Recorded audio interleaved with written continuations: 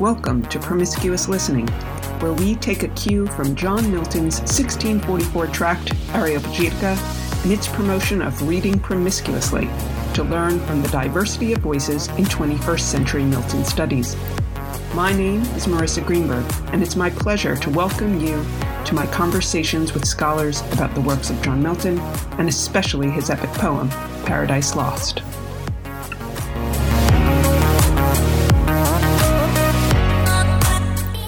All right, here we go.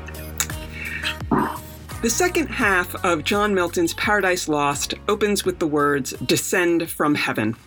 These words are directed to Urania, the ancient Roman muse of astronomy, who, on account of her association with the heavens, became the Renaissance European muse of Christianity. As part of the epic's third invocation, the poet-speaker's call for his muse to descend from heaven to earth parallels the movement of Paradise Lost itself. In Book 7, the poet-speaker, along with their audience, both readers and Adam and Eve, return to their native element.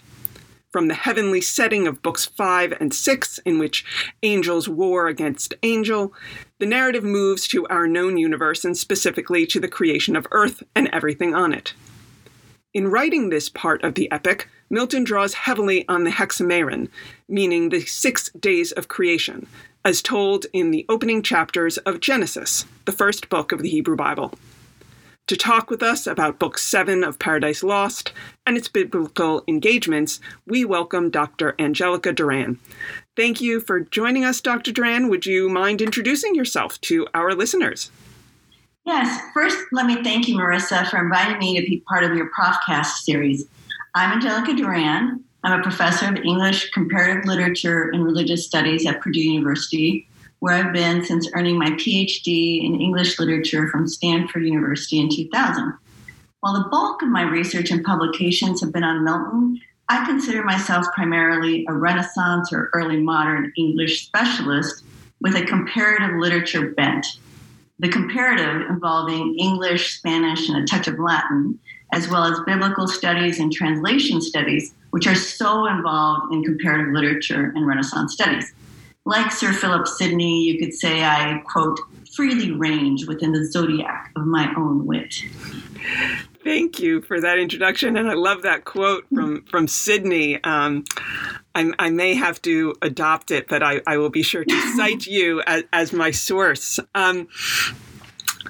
I think it's worthwhile pointing out that, even though I know Sidney's work pretty well, that quote is new to me. And so it seems appropriate to start with the Bible and the way in which the Bible may be familiar to some of our listeners, may be less familiar to others, and to be really forthright about the ways in which the version of the Bible that listeners will know is going to be usually pretty specific to their religious communities, their houses of worship. But Milton, in addition to probably knowing Sir Philip Sidney's canon like the back of his hand, as it were, he would have known a variety of versions of the Bible, wouldn't he? That's right. The British Library has Milton's Family Bible, which is a King James Version. Although the Bible of his third and last wife, Elizabeth Minshall, which is held at the Ransom Center at the University of Texas, Austin, is a Geneva Bible. They're very similar in language, but their accoutrements are very different. But the King James Bible really took off. Milton, though, would have known the Bible in its original languages and might have accessed translations into other vernaculars as he sought throughout his life to determine his evolving belief system. We're certain he knew English, Latin, Greek, French, and Italian. Milton's nephew, Edward Phillips, who was one of his students at his home in London, attributes his uncle as having known what he calls Chaldee and Syriac, or what we would call Aramaic, which is a language used in the Bible. Milton may also have known Spanish or Portuguese, and if that's not enough, in 1652, when he was middle-aged, to say the least, the year in which he became blind, he began to take lessons in Dutch. So his independent interpretation of the Bible must have been influenced by and indeed inspired him to strengthen his skills in the Bible's original languages. I don't know Hebrew, but I often reference Everett Fox's English translation of his book called The First Five Books of Moses, published in 1995, which my colleagues in religious studies and reviewers say does a good job of giving a more accurate sense of the excitement and energy of the original Hebrew of those books. To take just the example of the opening lines of the first two sentences or verses of the first book of the Bible, Genesis, here's how it's rendered in the King James Version of the Bible. In the beginning, God created the heaven and the earth was without form and void, and darkness was upon the face of the deep, and the Spirit of God moved upon the face of the waters. Contrast that lovely grandeur with this Everett Fox version. At the beginning of God's creating of the heavens and the earth, when the earth was wild and waste, darkness over the face of the ocean, rushing Spirit of God hovering over the face of the waters. It almost sounds like Beowulf there. Yeah. Very different. So Milton, having known the Bible in its grandeur and in maybe more of that original sort of form, gives us some insights into the excitement that I personally find in Book 7 of Paradise Lost.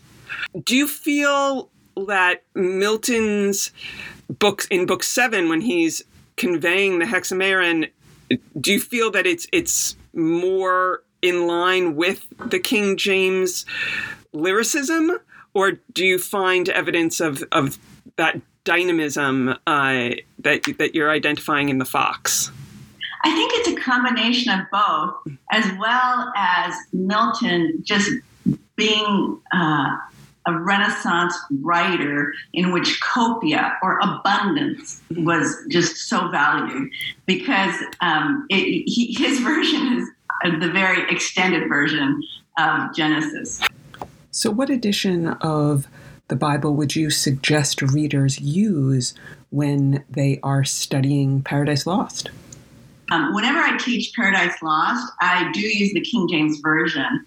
And actually, in all my literature courses, I use the King James Version because at least through the mid-20th century, it exerted unparalleled influence on Anglophone or English language culture in nearly every sphere. Certainly in the Christian religion, but also education, government, law, science, visual art, and most importantly for my courses, literature. As an example of just one strand of novels that I just have to put a plug in for in the 21st century U.S. is that the King James Version crops up in the neo-slave narratives of The Known World, published in 2003 by Edward P. Jones, Song Yet Sung of 2008 by James McBride, and A Mercy from 2008 by the 1993 Nobel Prize in Literature laureate Toni Morrison. So even if we don't think we know the King James Version of the Bible, it's sort of replicated and put in conversation just in so many diverse places. So just to make sure that we all know what we're talking about, the King James Version of the Bible was first printed in 1611 when Milton was a wee lad of 3 years old.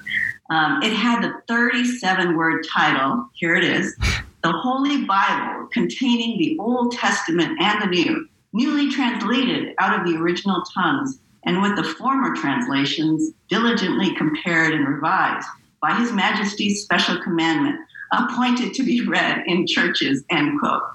It's no wonder then that folks shorten the title. Folks in England tend to call it the Authorized Version, or AV, and folks in the U.S. tend to call it the King James Version, or KJV, after the British monarch, King James I, who commissioned the translation. So as for how Milton would have interfaced with the King James Version of the Bible, Regina Schwartz over at Northwestern University phrases it best, I think, that he would have interpreted the Bible, quote, with the thought of a theologian and with the faith of a believer, but also with the sensibility of a poet, end quote. And I want to back up a bit to your having mentioned that many of our listeners, if they are familiar with the Bible, would know the version mostly from used by the religious community in houses of worship. Readers new to the Bible shouldn't worry about any initial disadvantage they might sense in comparison with their peers who are more familiar with the content, stories, or organization even of the Fat Bible. The handy-dandy naming of the books of the Bible and numbering of chapters and verses make navigating the Bible pretty easy. Plus, nowadays, many formal and informal churches use newer translations of the Bible, so everyone is getting the hang of the rhythm of the KJV at the same time. A slight advantage new readers might have is being more in touch with the sheer wonder of the text that often leads to those marvelous self-generated interpretations that come with first readings. Of course, there are readers of the Bible who only get more fired up and develop more nuanced interpretations with every subsequent reading. Book 7 of Paradise Lost is a perfect example of Milton being such a reader. Marissa, if I can interject, though, do your students come with a knowledge of the Bible that you can derive, or not really? That's a great question, and I would say both yes and no. I'll just summarize that the bulk of Book 7 is comprised of the Archangel Raphael's account to Adam and Eve of the creation of the universe. Raphael's narration of creation follows immediately after his account of, like you said, the spiritual battle and destruction in Books 5 and 6, the account of the war in heaven. So while Books 5 and 6 function as a warning to Adam and Eve to avoid disobeying God, I find Book 7 as providing an affirmative justification for why Adam and Eve should remain obedient. They've been provided a fulsome universe, and they are important agents in maintaining the universe's loving cohesion.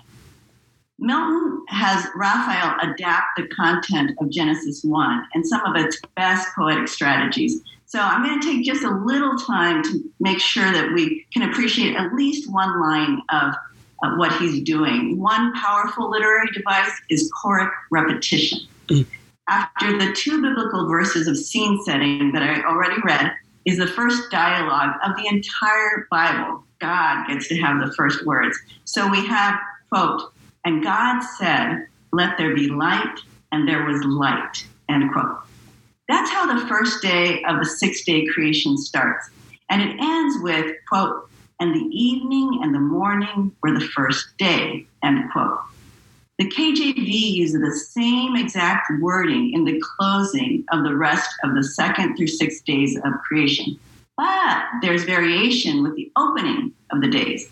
We have the same opening of, quote, "And God said, let there," end quote, on the first, second, and fourth days. But then we get the slightly different phrasing for the openings of the third, fifth, and sixth days, where he says, or where the Bible says, quote, "And God said, let the," end quote, as in, let the waters under heaven, let the waters bring forth abundantly, and let the earth bring forth. Like children used to vocal storytelling, readers who either read aloud or have a really good internal ear pick up readily on these kinds of subtle changes, which add up to a tension in combination with the comforting regularity of the phrasing of the opening of each day. These and other poetic strategies lead to the grand finale of the sixth day, when first animals, then humans are created. Each day has the choric evaluation, "It was good." But the final day of creation ends with "very good" in the very last line of chapter 1. This superlative is open to interpretation. What is the everything that is so very good? The creations of the animals and man on the sixth day? Just of man, by which the Bible and Milton would have meant mankind or humankind? Or the whole accumulation of the 6 days of creation? Both are valid interpretation. So, as I was talking about abundance, Milton explodes and I did count them, thank goodness for our internet, 797 words of Genesis 1 into 4,009 words, packed with details. He paraphrases the opening, flipping the sentence order of the KJV and adding to it. So, "And God said, let there be light, and there was light," becomes 6.5 lines that represents both the biblical content and Milton's poetic co-creation in his epic Curious. "Let there be light," said God, and forthwith light ethereal, first of things quintessence pure, sprung from the deep and from her native east to journey through the airy gloom began, sphered in a radiant cloud, for yet the sun was not. She in a cloudy tabernacle sojourned the while. He adds details that combine with the meter to express the sheer joy of creation, a celebration of sorts in which God's creations are inspired to be creative. For example, Milton has the personified entities mark the daily creations with "So evening and morn chorus sung the second day. So even and morn recorded the third day. Glad evening and glad morn crowned the fourth day, and evening and morn solemnized the fifth day." Again, you have a lot of repetition, but then those verbs that I tried to emphasize in my reading are a bit different. Again, we have that nice biblical choric effect, although much further apart. And by the way, Milton expresses his interpretation that the very good of Genesis definitely is greatly due to the creation of humankind, maybe more than the accumulation of all the works of creation. He transitions from the creation of land animals to the creation of humans by saying that the work, quote, "of the sixth day yet remained. There wanted yet the masterwork, the end of all yet done," end quote, meaning we humans. So affirmative. Okay, I'll just give one more example, one of my favorites of Milton filling in the blanks, as all readers must do with the Bible's concise descriptions in the account of creation. On the sixth day, Milton zooms in, so to speak, with this, quote, "The grassy clods now calved, now half appeared the tawny lion, pawing to get free his hinder parts, then springs forth as broke from bonds, and rampant shakes his brinded mane." In the pristine world, we can all simply admire this lion with its lifted paw. That's what rampant means here. We don't have to be afraid. If I may turn questioner, Marissa, again, does a favorite passage from Book 7 readily emerge in your classes or your mind? One passage that really interests me in Book 7 is near the beginning of the creation. "So spake the Almighty, and to what he spake his word, the filial Godhead gave effect. Immediate are the acts of God, more swift than time or motion, but to human ears cannot without process of speech be told, so told as earthly notion can receive." And that passage fascinates me both theologically, because we're given insight into Milton's understanding of the relationship between God and the Son, and how, like, who's doing the creating in creation. And also love how we are brought back to Book 5 when Raphael says, "Okay, so I'm going to tell you about the war in heaven, but you really can't understand the war in heaven, so let me accommodate my storytelling so that you, my human listener, can understand." And he does it again here. And so this idea of accommodation and what that means for biblical interpretation, but also I think what it means for what we do in the classroom. I just jammed 3 huge topics into one passage, so I'm going to toss that ball back to you. Yeah, that idea of accommodation, Milton's accommodating his story, Raphael's accommodating his story. And in Book 8, Adam also will try to figure out, how can I tell this angel about my story? And this angel is such a good storyteller that I really want to bring my A game. So this has to do accommodating also about maybe helping the reader understand, or the listener, the audience, the full gamut of what you're trying to convey. So, there is this idea about Paradise Lost, how to read anything. And, do we read it literally? Or, Milton at the very beginning says he wants to justify the ways of God to men, which is clearly a theological aim, but he certainly voices other aims in the epic too. So this has to do with layers of literacy, not just our ability to read any text, but how we read it. So let me provide some context with the Bible, which is so important to literacy, because in Western societies, if households possessed a single book, it was the Bible. Now that's hard to really imagine because our phones have countless books available to them. But, it was the Bible up until, the beginning of the 20th century, if people owned books and didn't go to libraries. So since at least the 4th century, reading the Bible has involved what's called the fourfold way. There's the literal or historical sense to be gained, an allegorical sense, a tropological or moral way, and an anagogical way. So it was so common that there was even a memorizable rhyme in Latin from the days when Latin was a vernacular. So I'll read it here because, I sort of have to prove my comparative literature. So, litera gesta docet, quid credas allegoria, moralis quid agas, quotendus anagogia.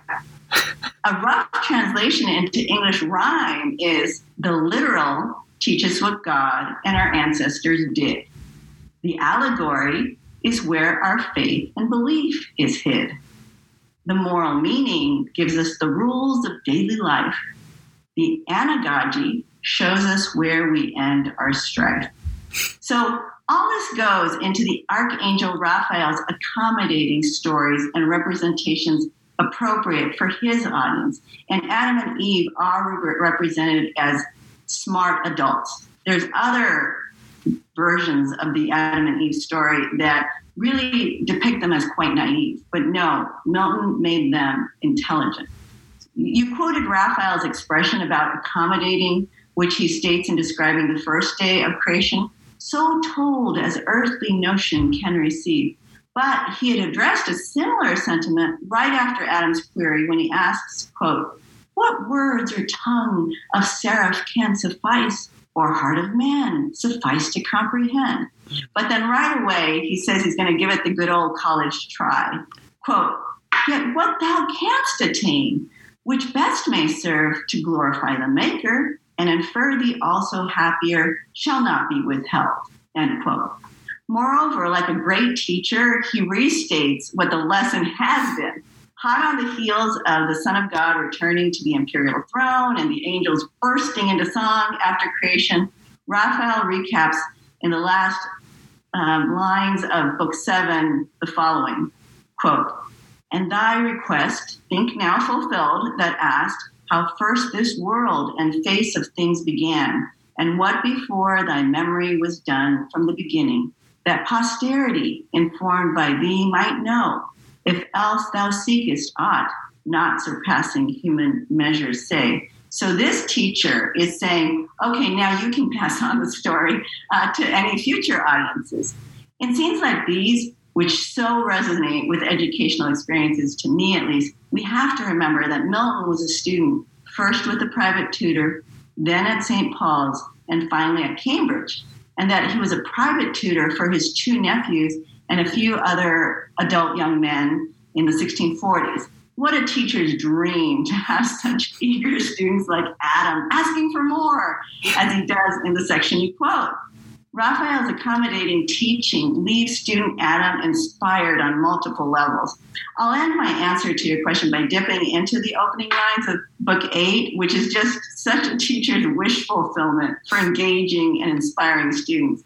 Quote, "The angel ended, and in Adam's ear so charming left his voice, that he a while thought him still speaking, still stood fixed to hear. Then, as me waked, thus gratefully replied, What thanks sufficient, or what recompense equal have I to render thee, divine historian, who thus largely hast allayed the thirst I had of knowledge, and vouchsafed this friendly condescension to relate things else by me unsearchable, now heard with wonder, but delight, and as is due, with glory attributed to the high creator."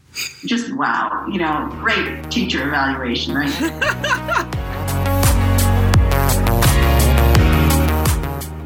I would like to, if you don't mind, jump back to the Hexameron. Okay. Because students who have read Philip Pullman's His Dark Materials, they latch on to the reference to the golden compasses at line 225.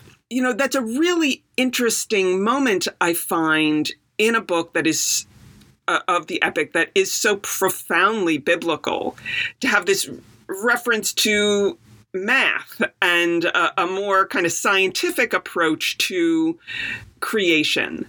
And so I was wondering if you might be comfortable commenting on that particular moment and the ways in which it seems to be less biblical and more about Renaissance science.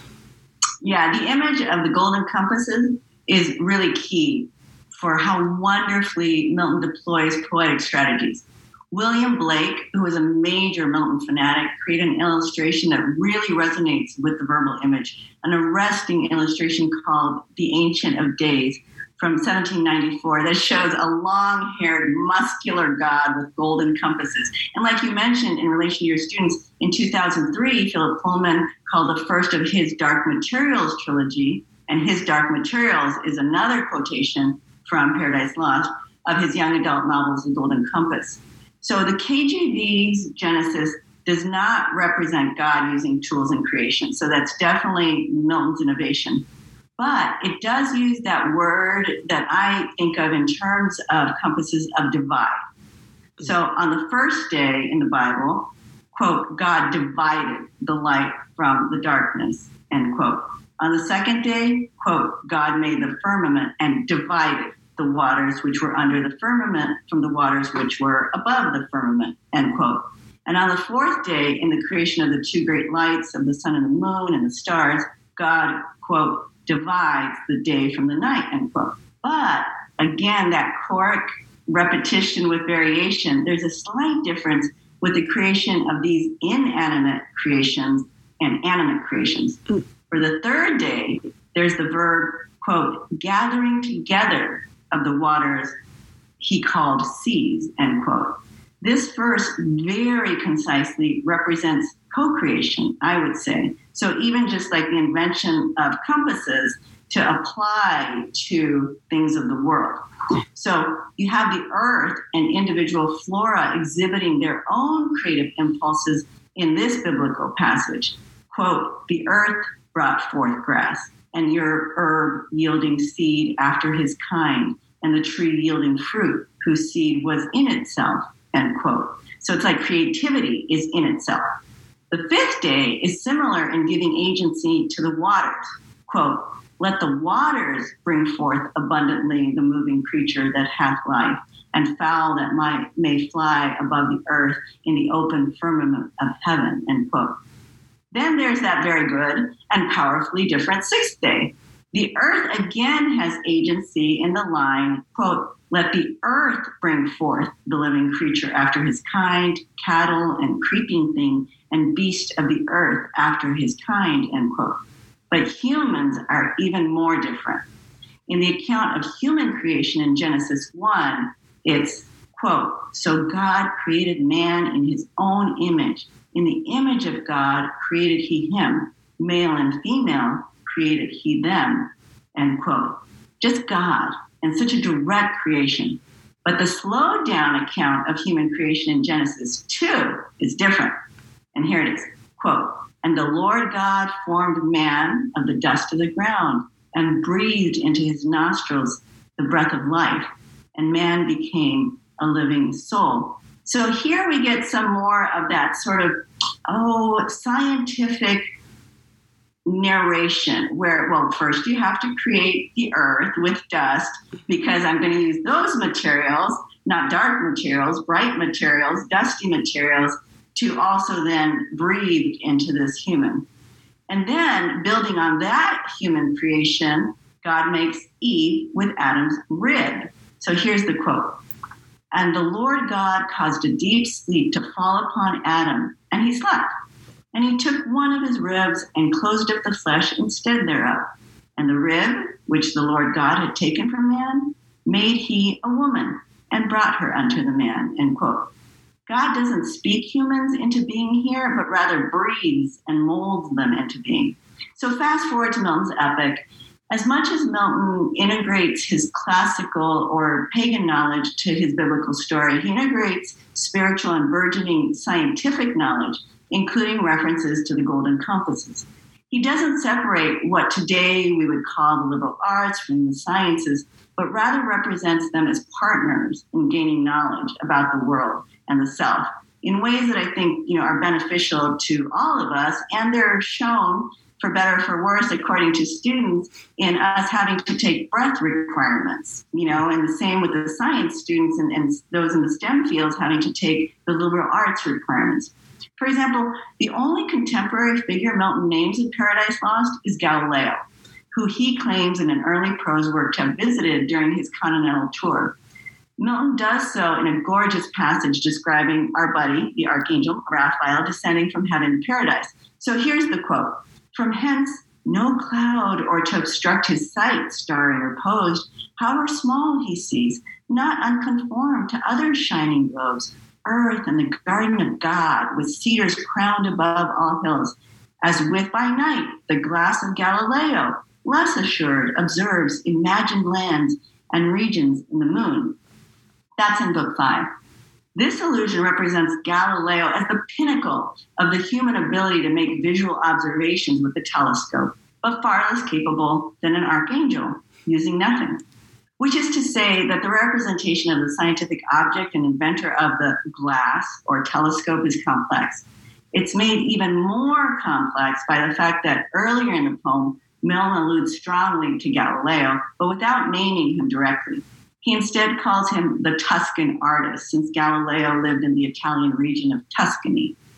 The scientific object and inventor appear in another epic simile, but this time associated with boo, hiss, Satan. So here's the passage from Book 1. The superior fiend was moving towards the shore, his ponderous shield, ethereal temper, massy, large and round, behind him cast.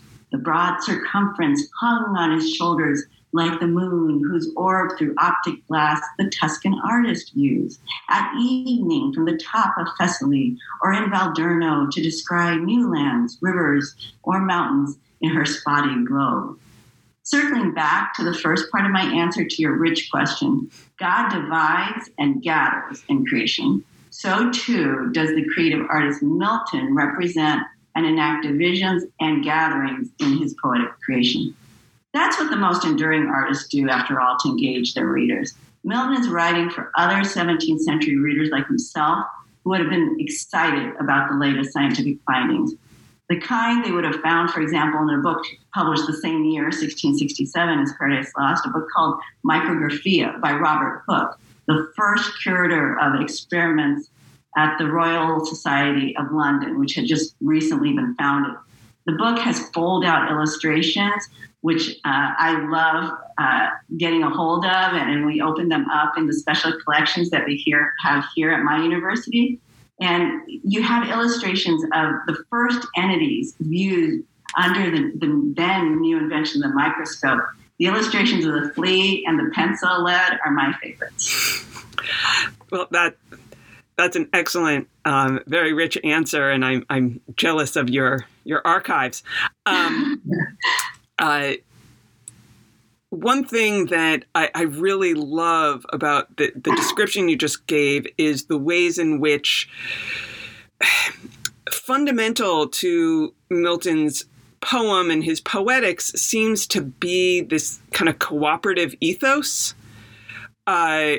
Whether it's the poet working in cooperation with earlier poets or theology working in cooperation with science, so that even as creation comes out of acts of division, it's the recombination that yields something new. One reason why I find that so striking is earlier in our conversation, you mentioned language sufficient to describe something. And for Milton, all of this story is about a positive lesson on how Adam and Eve can achieve salvation, right, through their obedience. And that salvation for Milton is bound up with the concept of sufficient grace, right? About humanity working in conjunction with God, right? That's why we have free will. It's not that God says you are saved and you are damned, but rather you have the freedom to save yourselves through me.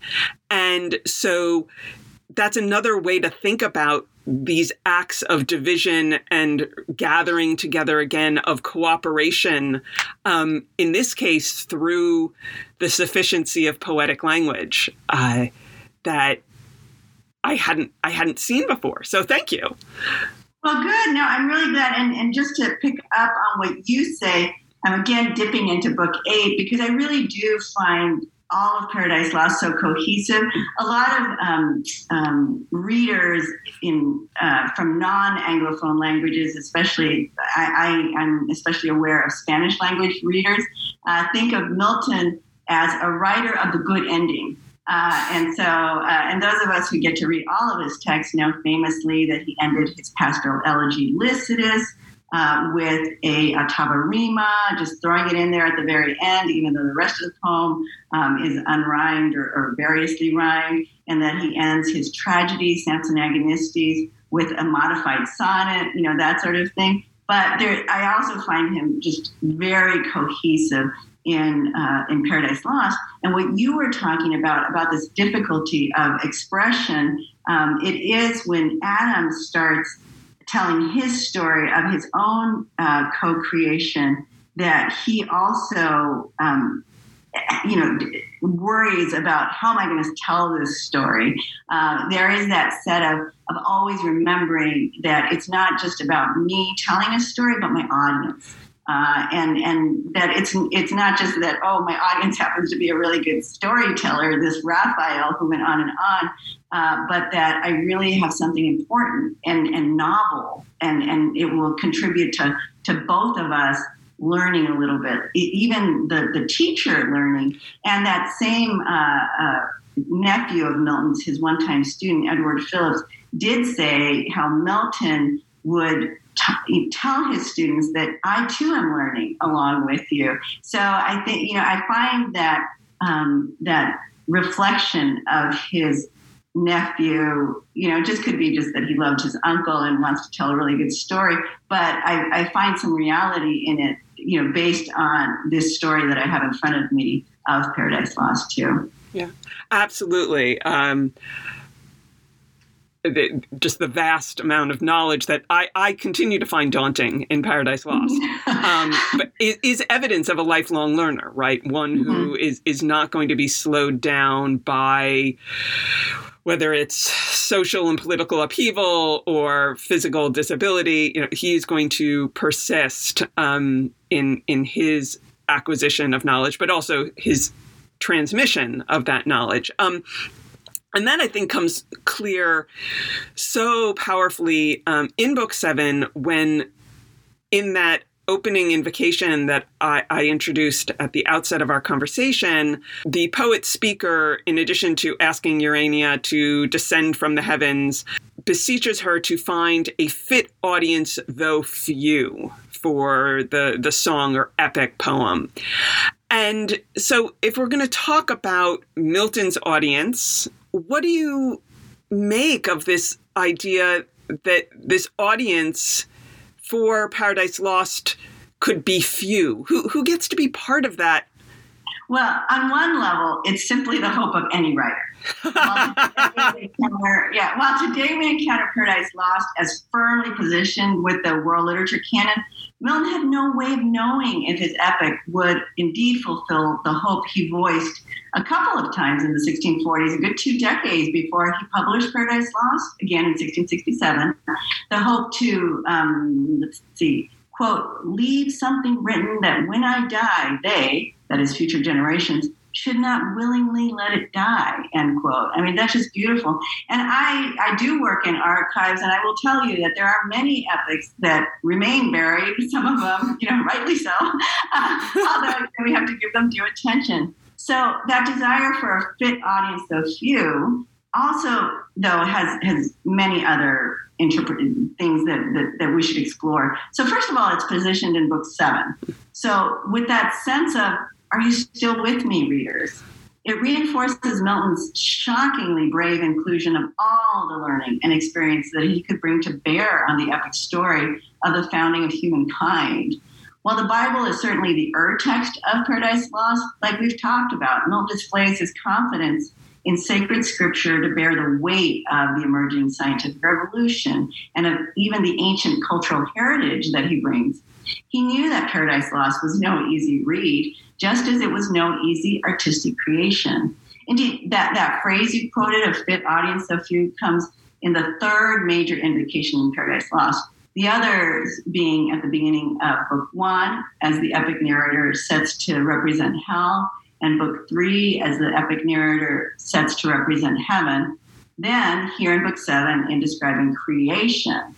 So, in his 39 long line invocation, the epic narrator becomes even more of a character in the epic, aligning the creative process with riding Pegasus. He writes, "The flying steed unreined," and then giving a bit of a social backstory that this narrator, quote, "fallen on evil days though fallen, and evil tongues," end quote, and lightly touching on physical blindness, the darkness introduced in the invocation to Book 3.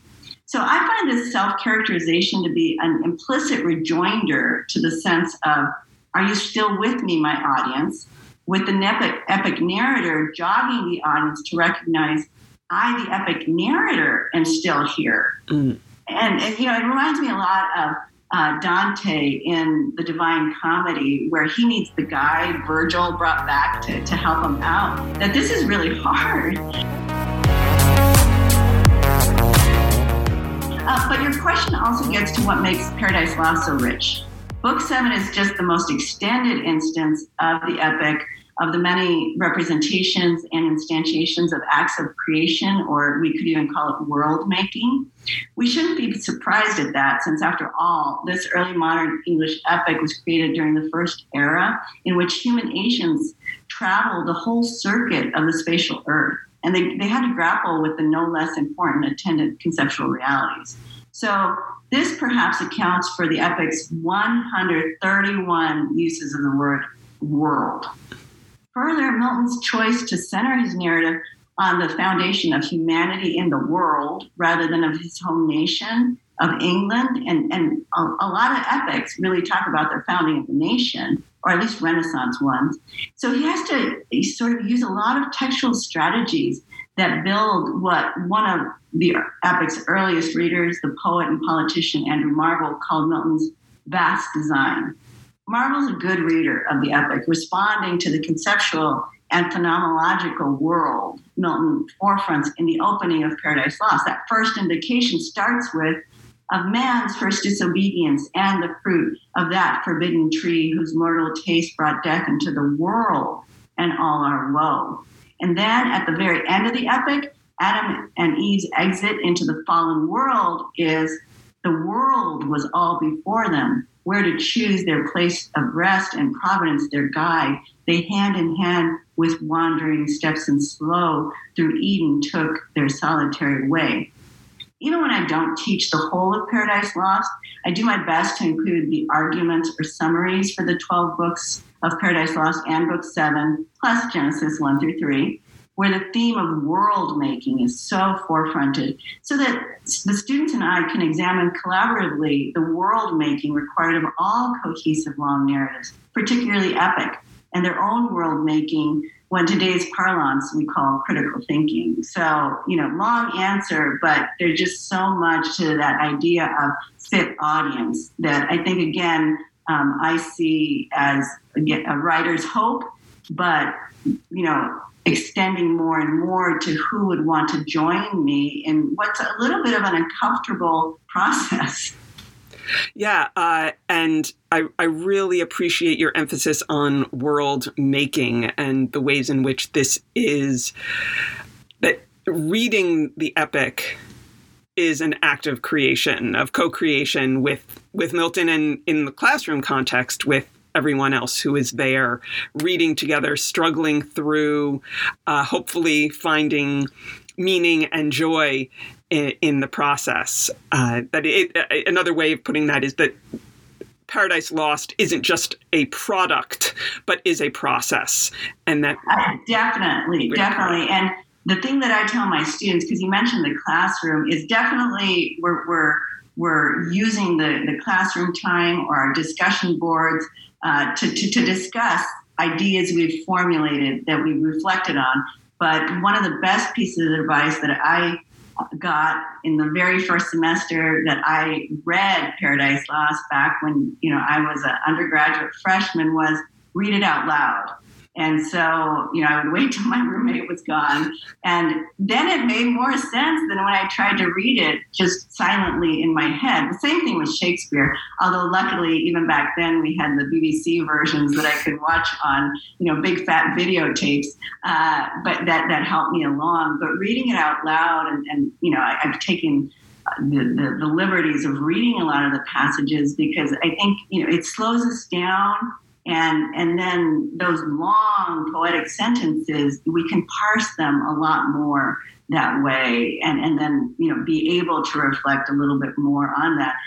That point is reinforced, I believe, by many of your comments here on Book 7 with issues of choric repetition. And I think that that's part of thinking about this poem as something that is written for an audience, right? As a song for an audience. But what you're describing, I think, is, the response that any of us can have to any work of valuable creation. There's so many moments inscribed in Paradise Lost, but I'll focus on Book 7 because while you were talking, I quickly rushed to line 594 of Book 7, where right after creation, the 6 days, the God rests. And then we have, but not in silence wholly kept, the harp had work and rested not, the solemn pipe and dulcimer and organs of sweet stop, all sounds on fret by string or golden wire, tempered soft tunings,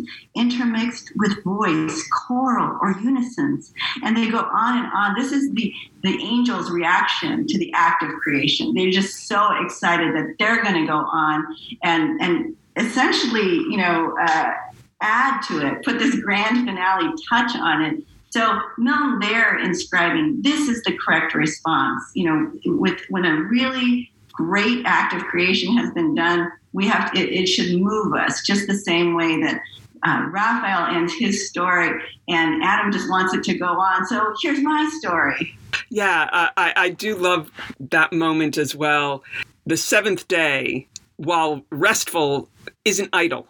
Right. And there's this tradition of thinking of that there are actually 7 days of creation because the seventh day is the day on which rest is created. Mm-hmm. And what does rest mean? Well, for Milton, rest includes music, right? As you point out, right? It's celebration. It's holy revelry. And so I really like this idea that creation precipitates even additional making in multiple media, as you point out. That's excellent. Yeah. Well, thank you so much. This has been a wonderful conversation. I've learned so much. Thank you so much, too, because I learned a lot, too, from just preparing for this, but also just, being in dialogue, again, collaborating with you on this recording. So thank you.